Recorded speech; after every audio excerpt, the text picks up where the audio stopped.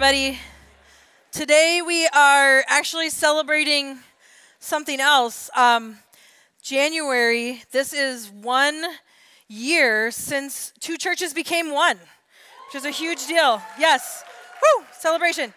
For those of you who are newer, head to our church blog to read all the story. But what happened in January of 2023 is that Mill City Church adopted Elam Church. Now we're here in historic Elam Church and became one community, which I will just say is like one of the coolest experiences of the Holy Spirit I've ever experienced in my life. It was so powerful. There's so many things I could say, but I don't want to start crying, so I'm not going to. But I would love to talk about it for a long time. Some of you know. But huge celebration because God's done something awesome, and it hasn't come without sacrifice and without grief and a lot of things, but it has also come with some deep joy and appreciation for things that only God could do. And so I thought the best way we could celebrate that, besides the treats that are in the great room and the balloons, is to just have like a thankfulness time. So I have a liturgy that I got from the Common Book of Prayer, kind of adapted it for us. So if you're willing, if you're able, could you stand and we could just read this liturgy of thanksgiving to God together? All right. Almighty God, Father of all mercies, we, your servants, give you humble thanks for all your goodness and loving kindness to us and to all whom you have made. We thank you for the unity you have given us by the power of your Spirit. We bless you for all that you have done and continue to do through your church. But above all, we thank you for your immeasurable love displayed in the redemption of the world by our Lord Jesus Christ, for your generous grace and for the hope of glory. And we pray, give us such an awareness of your mercies that with truly thankful hearts we may give you praise, not only with our lips, but in our lives, by giving up ourselves to your service, and by walking in the way of Jesus all our days. We dedicate our lives and this community to you. To the Father, Son, and Holy Spirit be honor and glory throughout all generations. Amen. Can you just celebrate together today? Woo!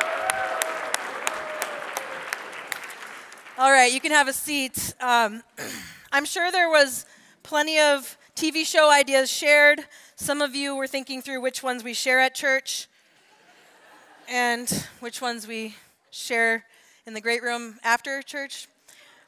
But I don't watch a ton of TV because I want to make sure it's like really good. And so when I find a show I really love, I'm like loyal. And so I have just finished an 8-year journey brought to me by the Netflix drama The Crown. Yes, it's been deep. It's been meaningful. I know a lot of people watch TV shows for different reasons. One of the reasons you watch TV shows, I think, is because you're looking to identify with the characters, kind of like you find them relatable. I don't find the royal family relatable whatsoever. Like, I'm into it because it's so unusual to me. I mean, the family drama, we all have that, but my goodness. For them. Anyway, so if you don't know about The Crown, it's following the reign and the life of the late Queen Elizabeth II, and it just finished, and I was loyal to it. I think as an American, like all of the pomp and circumstance, like so different to me, right? I'm experiencing all of these things on the screen, all the horses and the curtsies and the castles and the little hats that are big hats, so different, and I just love it. I love all of the grand and the regal things. It was just really fun. Unfortunately, I don't think that my British accent got any better during those 8 years, so that's kind of a bummer. But I think I like this show and so many other shows because there's this part of me that just loves to think about these grand stories. And there's this part of me in the core of who I am that longs to be a part of a grand story. And I think that's something that so many of us feel. I think about these grand stories, some of them that are completely fictional, of course, and there's tales of mythical creatures and lore and all these things, and I'm so drawn to it. And I wonder if how many of us are drawn to various intriguing narratives because at our core, there's this longing to be a part of something more. There's this longing to be a part of a story that's profound. And there's this longing that we have to be a part of something that matters. Something that really matters. And as we start this new year, of course we want our days to matter, don't we? As we step into 2024, like we want it to matter. there's going to be all those to-do lists and school assignments and work projects and the things that have to happen for the kids and all that kind of stuff. And we want there to be something more about that than just checking those complete. Like, we want it to matter. We long for a deep, meaningful story to be a part of. And on a hard day, if we're honest, there's times when we want to escape from the story that we're living. So I wonder this year, this question: what if this year was the year that we realized how deeply our lives matter when it comes to what God is doing in the world? What if this was the year that we realized how deeply our lives matter to what God is doing in the world? What would it look like to step into this new year recognizing that we are joining in the most profound, most powerful story that ever has been and ever will be told? This is the question I have for us, because this is what longing that we have, I think, is something that so many people have had a tale as old as time. The longing, I'd say, for something meaningful, for something more, and for something that matters, because I think God made us that way. I think God created us for that. And so all the way back to this time when people, these men and women, dropped everything when this Jesus guy comes on the scene, I think maybe that longing helps it make sense why those people would do that. Because they were wondering, is this Jesus guy the more that we've been longing for in our lives? And so last year, in September, we began this conversation through the Gospel of Mark. And as we went through the Gospel of Mark, this is one of the versions of the story of Jesus' life on earth. And in the very first chapter of Mark, we saw that Jesus comes right on the scene and he's beginning his ministry. Mark skips baby Jesus. Mark skips adolescent Jesus who runs away from home and ends up at the synagogue. Sometime ask my husband about the time he ran away from home to Bible camp when he was grounded. Hilarious. But only the cool kids run away from home to the synagogue or Bible camp. That's what we're learning from this. But here's the thing. Mark just skips all that. He skips all of those things and he jumps right into Jesus' ministry and jumps right into Jesus kind of saying his main point, his big phrase, unlocking his mission, setting the world on a totally different trajectory. And it's right in Mark 1:15. Jesus says this: "The time has come, the kingdom of God has come near. Repent and believe the good news." So I think it's a little challenging for us to understand today, when people heard Jesus say that, what would they have been thinking about? Because what we do know is that when they hear the kingdom of God or the kingdom, they wouldn't be thinking of the United Kingdom and Queen Elizabeth or King Charles, right? Like some of us might think, especially if you just finished watching The Crown. Anyway, and if some of us heard the word kingdom today in 2024, our minds might go to associating things like Narnia or Middle Earth or Camelot or Arendelle or one of these mythical kingdoms, right? Because in America, we probably talk about Frozen Kingdom more than any other kingdoms, you know. And when those listening to Jesus heard this, they wouldn't have thought about any of that stuff. When those first people heard Jesus say, "The kingdom of God has come near, repent and believe the good news," their minds would have gone to these words from prophets like Isaiah, who had spoken about the Messiah, Jesus, hundreds of years before Jesus was born. They would have gone right away to passages like Isaiah 52, where it says, "How beautiful on the mountains are the feet of those who bring good news, who proclaim peace, who bring good tidings, who proclaim salvation, who say to Zion, your God reigns." When they heard Jesus say, "The kingdom of God has come," they wouldn't be thinking of a mythical kingdom. They wouldn't be thinking of a human monarchy. They would think, our God reigns. And when they heard those words, it would have meant a lot to them, because that's not what it felt like for them as they lived occupied by Rome, who were oppressing them and controlling their every move.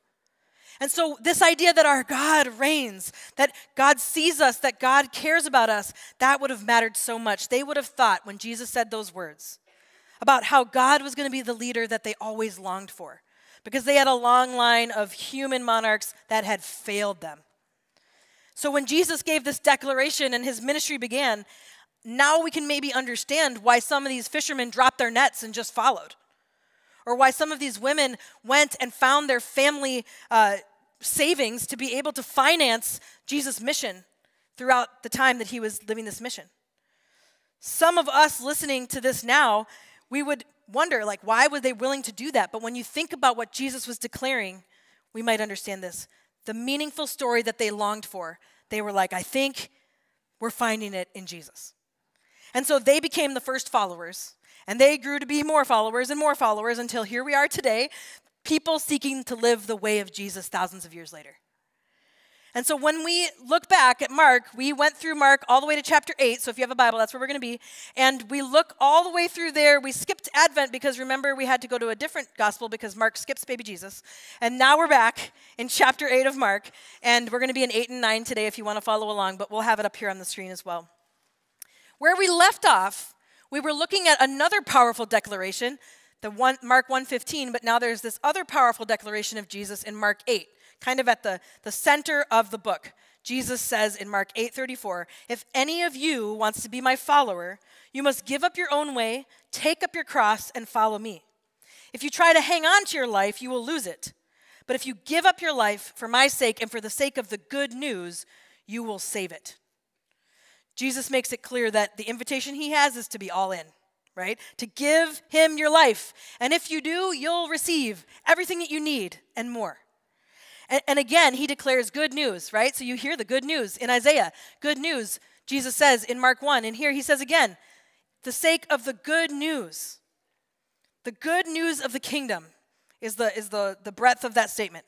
Jesus is saying the good news of the kingdom is going to be worth investing it all. It has the greatest return on investment. That's what we talked about in November, the greatest ROI. And as we head into chapter 9, we see this core theme of the kingdom of God, the good news of the kingdom of God, right here in verse 1. So if you have verse 1 with you, you'll see right here what Jesus says. And he said to them, truly I tell you, some who are standing here will not taste death before they see the kingdom of God has come with power. The kingdom of God, the good news of the kingdom of God. Everything Jesus said and did was about this gospel or this good news of the kingdom of God. He said it was worth giving your whole life up for this. And so I have some questions today that I think are critical for us. If Jesus said the core of what it means to be a disciple is to give up your life for the good news of the kingdom of God, then we have some questions, in my opinion, that we should all be able to answer. Okay, here they are. The first one is, what does Jesus mean by the kingdom of God? The next one is, what does it look like to give your life for the kingdom of God, if that's the invitation? And then finally, kind of connected to what I said earlier, how do we know that it all matters in the grand scheme of things? How do we know, why does the kingdom of God matter for us today? I think these are valid questions, and today I want us to answer them and to be able to answer them well because it's so critical to Jesus, so I think it's critical for us. And as we continue on in the book of Mark, this is a foundational understanding for us as we talk about the way of the kingdom. So let's look today at chapter 9 a little bit further. We're going to read a story that's commonly called the Transfiguration. And what I want to invite you into is you can follow along on the screen or on your Bible, or you could just close your eyes and imagine being there. Try to imagine seeing what we see these disciples are able to take in, okay? So again, Jesus says in verse 9:1, truly I tell you, some who are standing here will not taste death before they see the kingdom of God has come with power. It's kind of a teaser statement. Who gets to see that? Well, they don't have to wait long. Who's chosen? Verse 2, after 6 days, Jesus took Peter, James, and John with him and led them up on a high mountain where they were all alone. There he was transfigured before them. There they saw the kingdom of God come. His clothes became dazzling white, whiter than anyone in the world could bleach them. And there appeared before them Elijah and Moses, who were talking with Jesus. Peter said to Jesus, Rabbi, it is good for us to be here. Let us put up 3 shelters, one for you, one for Moses, and one for Elijah. And then verse 6 says, he did not know what to say. They were so frightened. And I can resonate with that. You know, you just say whatever you think comes out. Then a cloud appeared and covered them, and a voice came from the cloud. This is my son, whom I love. Listen to him. Suddenly, when they looked around, they no longer saw anyone with them except Jesus. And they were coming down the mountain. As they were coming down the mountain, Jesus gave them orders not to tell anyone what they had seen till the Son of Man had risen from the dead. So they kept this matter to themselves, discussing what rising from the dead meant. And they asked him, why do the teachers of the law say that Elijah must come first? Jesus replied, to be sure, Elijah does come first and restores all things. Why then is it written that the Son of Man must suffer much and be rejected? But I tell you, Elijah has come, and they have done to him everything they wished. just as it is written about him. And here in verse 13, Jesus is actually referring to John the Baptist as the new Elijah, and he has already come, as we saw earlier in this book. And the power of that community, the powers have already taken his life. And so this story is this powerful experience. I don't know if you were trying to imagine it, but I think it's nearly impossible to imagine this transfiguration moment. That's kind of a deep theological word. There is no way to totally imagine what Peter and James and John saw, but the description of the transfiguration in other gospels say that Jesus' face shone like the sun, like Jesus was shining. Or it says that Peter talks about when he was there, he was the eyewitness to Jesus' majesty. And so perhaps the best way to explain what was happening was like Jesus' divinity was breaking through his humanity. Like it was this moment of Jesus being fully God and fully human, and it's like his like divine majesty was like showing through his human skin suit. Like this is what they were experiencing, okay? It's mind-blowing if you think about it. And then it says his clothes were as white as they could possibly be, which is definitely supernatural because nobody walks up a mountain, dusty mountain, and still has white clothes, so that was God. And so there is this incredible thing happening. But you can kind of see why it's tough for them to articulate something so monumental. Now, the transfiguration, this moment, it's one of the most theologically profound few verses. And here's why. If you look back and you can see this, the story of the transfiguration pulls together this series of events throughout the entire story of God from beginning to end.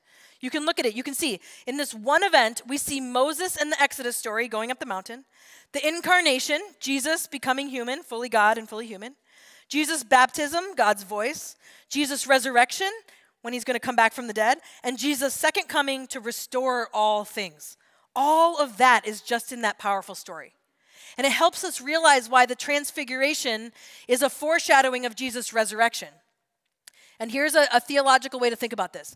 The transfiguration and the resurrection together inaugurate and are the arrival of the kingdom of God. That's what's happening, this powerful combination of events.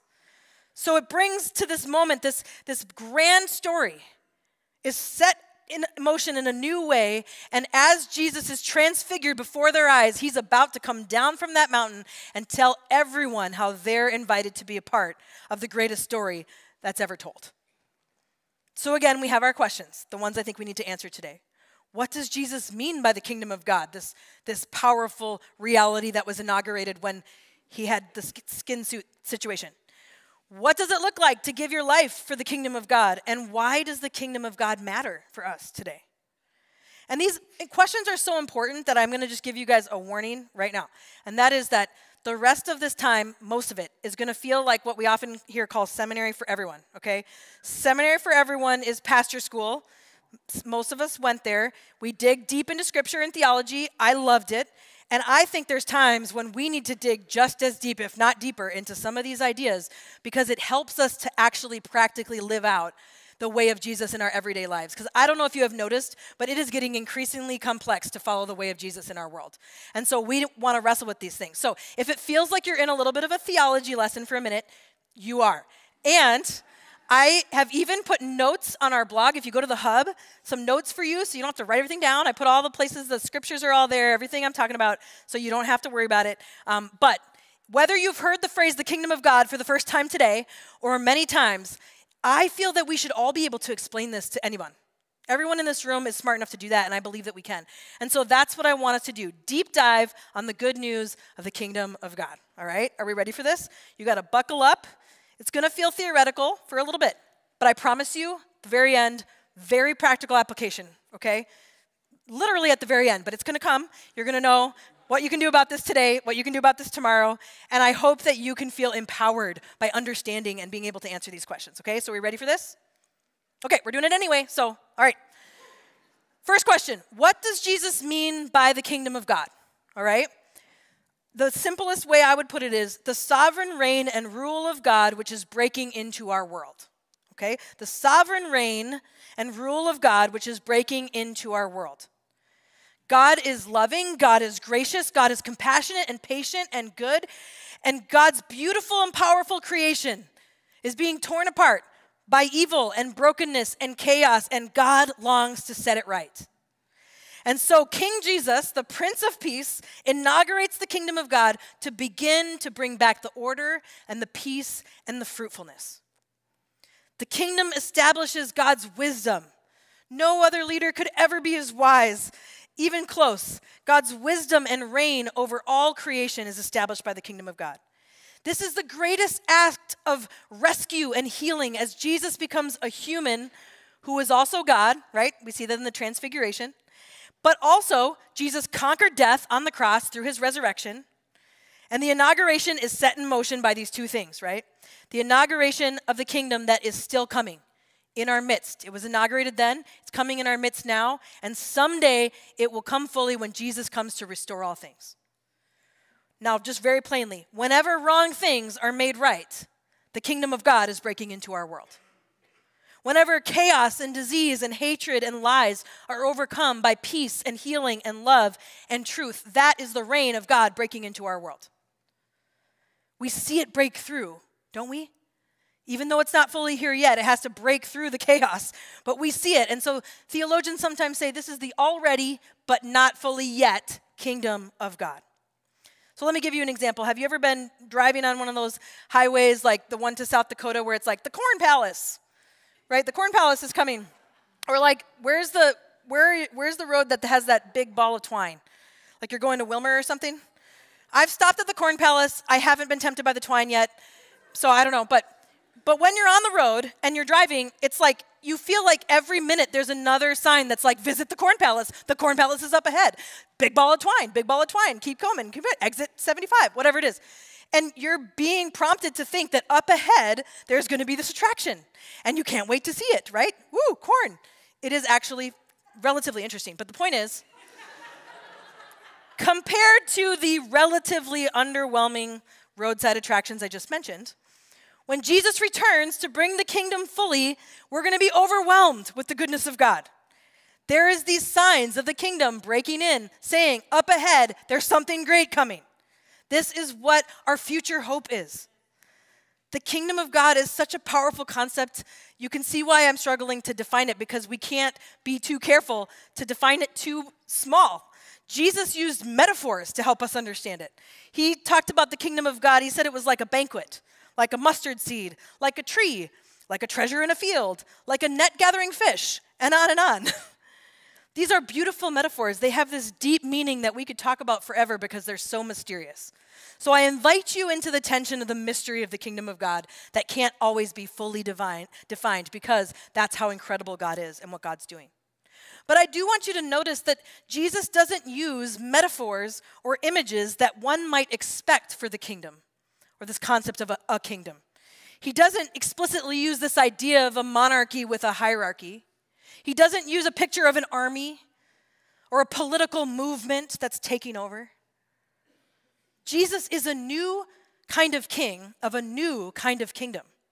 And so he's using completely different images than anybody would have imagined. And he's making it clear that the kingdom of God is not a kingdom with a human king or president or leader. Jesus is the only true leader, and the rest are just followers.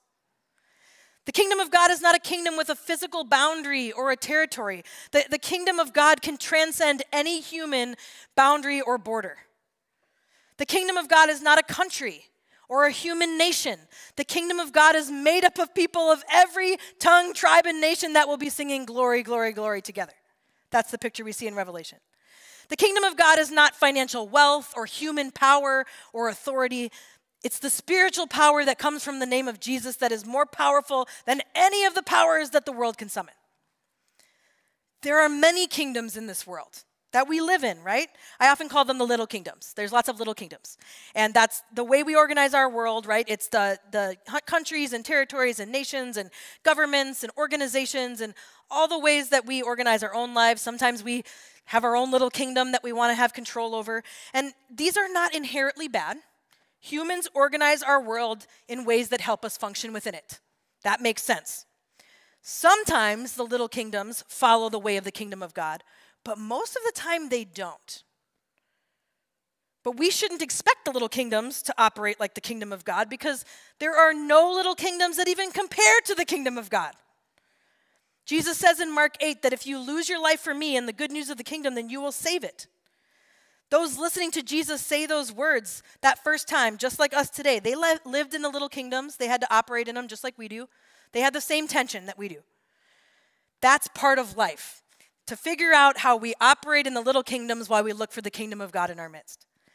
But it is unhelpful to think that we can put our trust or our faith in the little kingdoms as though they're going to behave like the kingdom of God. They're not going to most of the time. And Jesus didn't encourage his followers to try to get the kingdom of Rome to become like the kingdom of God. He's like, yeah, we got to deal with that, but that's not going to be the kingdom of God. That's not even a question. He invited them, their families, their communities, their very lives to be given over to this kingdom of God. They were the ones who were going to participate in what God was doing in the world. Not try to get these other kingdoms to be like the one true kingdom that will last forever. And then he commissioned this community that we now call the church to live out that mission together. And so Jesus followers in his church, when we live the way of Jesus, the kingdom of God, in the kingdom of God, we are often going to look pretty different than the little kingdoms that we're surrounded by. I mean, not always, but often. Okay, I'm almost done with question number 1, and the other 2 go fast, so just stick with me here. One of my favorite theologians on this, and I put this in the notes, is N.T. Wright. One of my favorite theologians on this concept of the kingdom of God. There's a lot of good things from a lot of different people. But he often calls the kingdom of God the upside-down kingdom. Because compared to all the other little kingdoms, it seems kind of upside down sometimes. It seems backwards, or it seems like a reversal, or completely opposite. And we see this when Jesus says that the kingdom of God, the last shall be first, or the kingdom belongs to these little children who have no power or authority or wealth. Or when Jesus says those who are blessed are the weak, the peacemakers, the merciful, rather than the powerful and the elite and the wealthy. And so this is what I mean by this question. What is the kingdom of God? What does it mean? So then question number 2. Told you we get there. What does it look like for us to give our lives for the kingdom of God? The simplest way I can put it is this. We let go of trying to live our own independent story, and we center and orient our lives around the story of the kingdom of God. We let go of the story and the narratives of the little kingdoms that we so easily are drawn to, and we say, that's not the stories that are going to define my life. The story of Jesus and the kingdom of God, the way of the kingdom, is going to be what I orient my life around, because it's the greatest story ever told. I mean, evil has been defeated and is being defeated by love. God's creation is being healed from brokenness, and it's going to be restored to its original glory. And then Jesus says that it's going to be even more enhanced. We see in Revelation this beautiful picture of God's creation enhanced even deeper than its original glory. And Jesus followers, us, are commissioned and equipped to put that victory over evil and restoration project into practice now.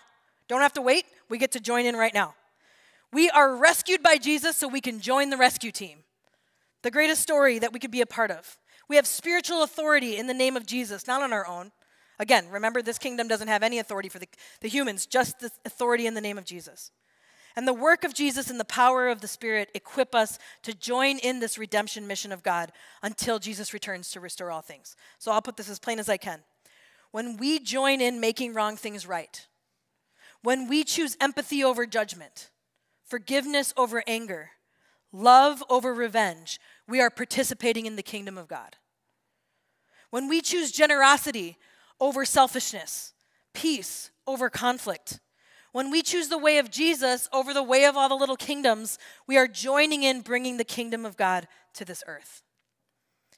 But I think that brings up the final question is, why does this matter? Like, why does this matter? Of course, when you're kind or generous to somebody, it matters to them. That's really good.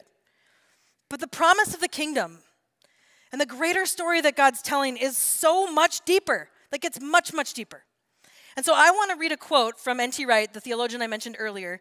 It's actually kind of long, and I was like, but it's my favorite quote, okay? So it'll be worth it. Are you ready? I have it in the notes if you want to read it later.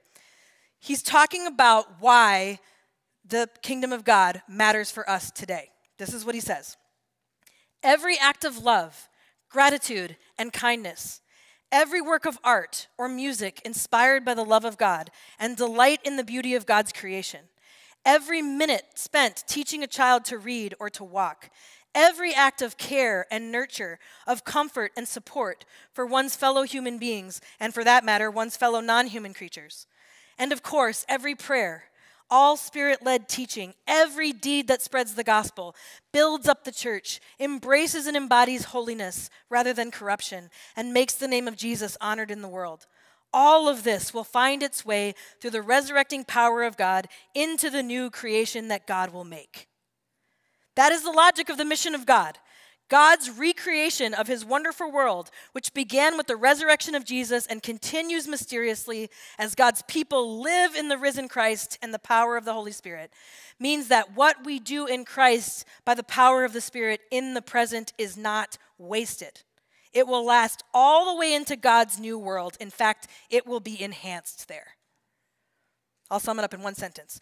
When we live the way of Jesus and join the way of the kingdom, what we do matters forever. When we live the way of Jesus and join in the way of the kingdom, what we do matters forever. And I can't say it without the Sandlot thing in my head, forever. And I know that's mysterious. And it's like, what exactly does that mean? But how amazing is that? That it matters. Everything. It matters forever. Every day doesn't have to start with 0 again. Some of you, that's the thing, right? Like, oh, I got to start again. It doesn't start at 0 because what you did yesterday and the day before lasts forever when you're joining in what God's doing in the world. And we're putting up those signposts, not just the corn ones. Like we're putting up the signposts on the side of the road that says one day Jesus will return and restore all things and there'll be no more crying and pain and suffering because Jesus will make all things new. And the good news is, it's not up to us to build the kingdom. That would be a bad plan. God's the grand architect. God doesn't need us, but God chooses to use us. What a cool thing. I think about my nephew Amos, he's 9, and he's always like, can I help you with that project at your house? And I'm like, technically I could do this without him, for sure. But when he joins me and we do a project together, he's actually becoming very helpful. And the point is like, when it's complete, it's not just a project that's mine. It's like an Auntie Steffi and Amos project. And the meaning is so deep. And so God doesn't need to use us, but God decided to invite those who follow Jesus to be a part of the grand story, to be a part of the restoration project. And we get assignments that sometimes might feel small at times. Other times they feel big, but they're a part of the whole. Like they genuinely matter for what God's doing forever. N.T. Wright uses this illustration of God like this architect who's got this grand blueprint that our little brains wouldn't even be able to understand. And the blueprint is for the grandest cathedral ever to be built. And he's hired stonemasons and jewelers and artisans and carpenters to craft every piece according to the plan.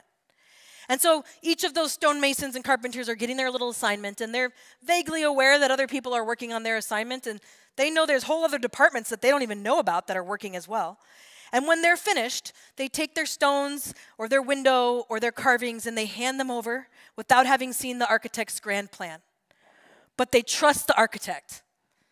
And the work that they have done will not be wasted because they trust the architect is going to use it. That every part matters. Every small work comes together to create this grand masterpiece.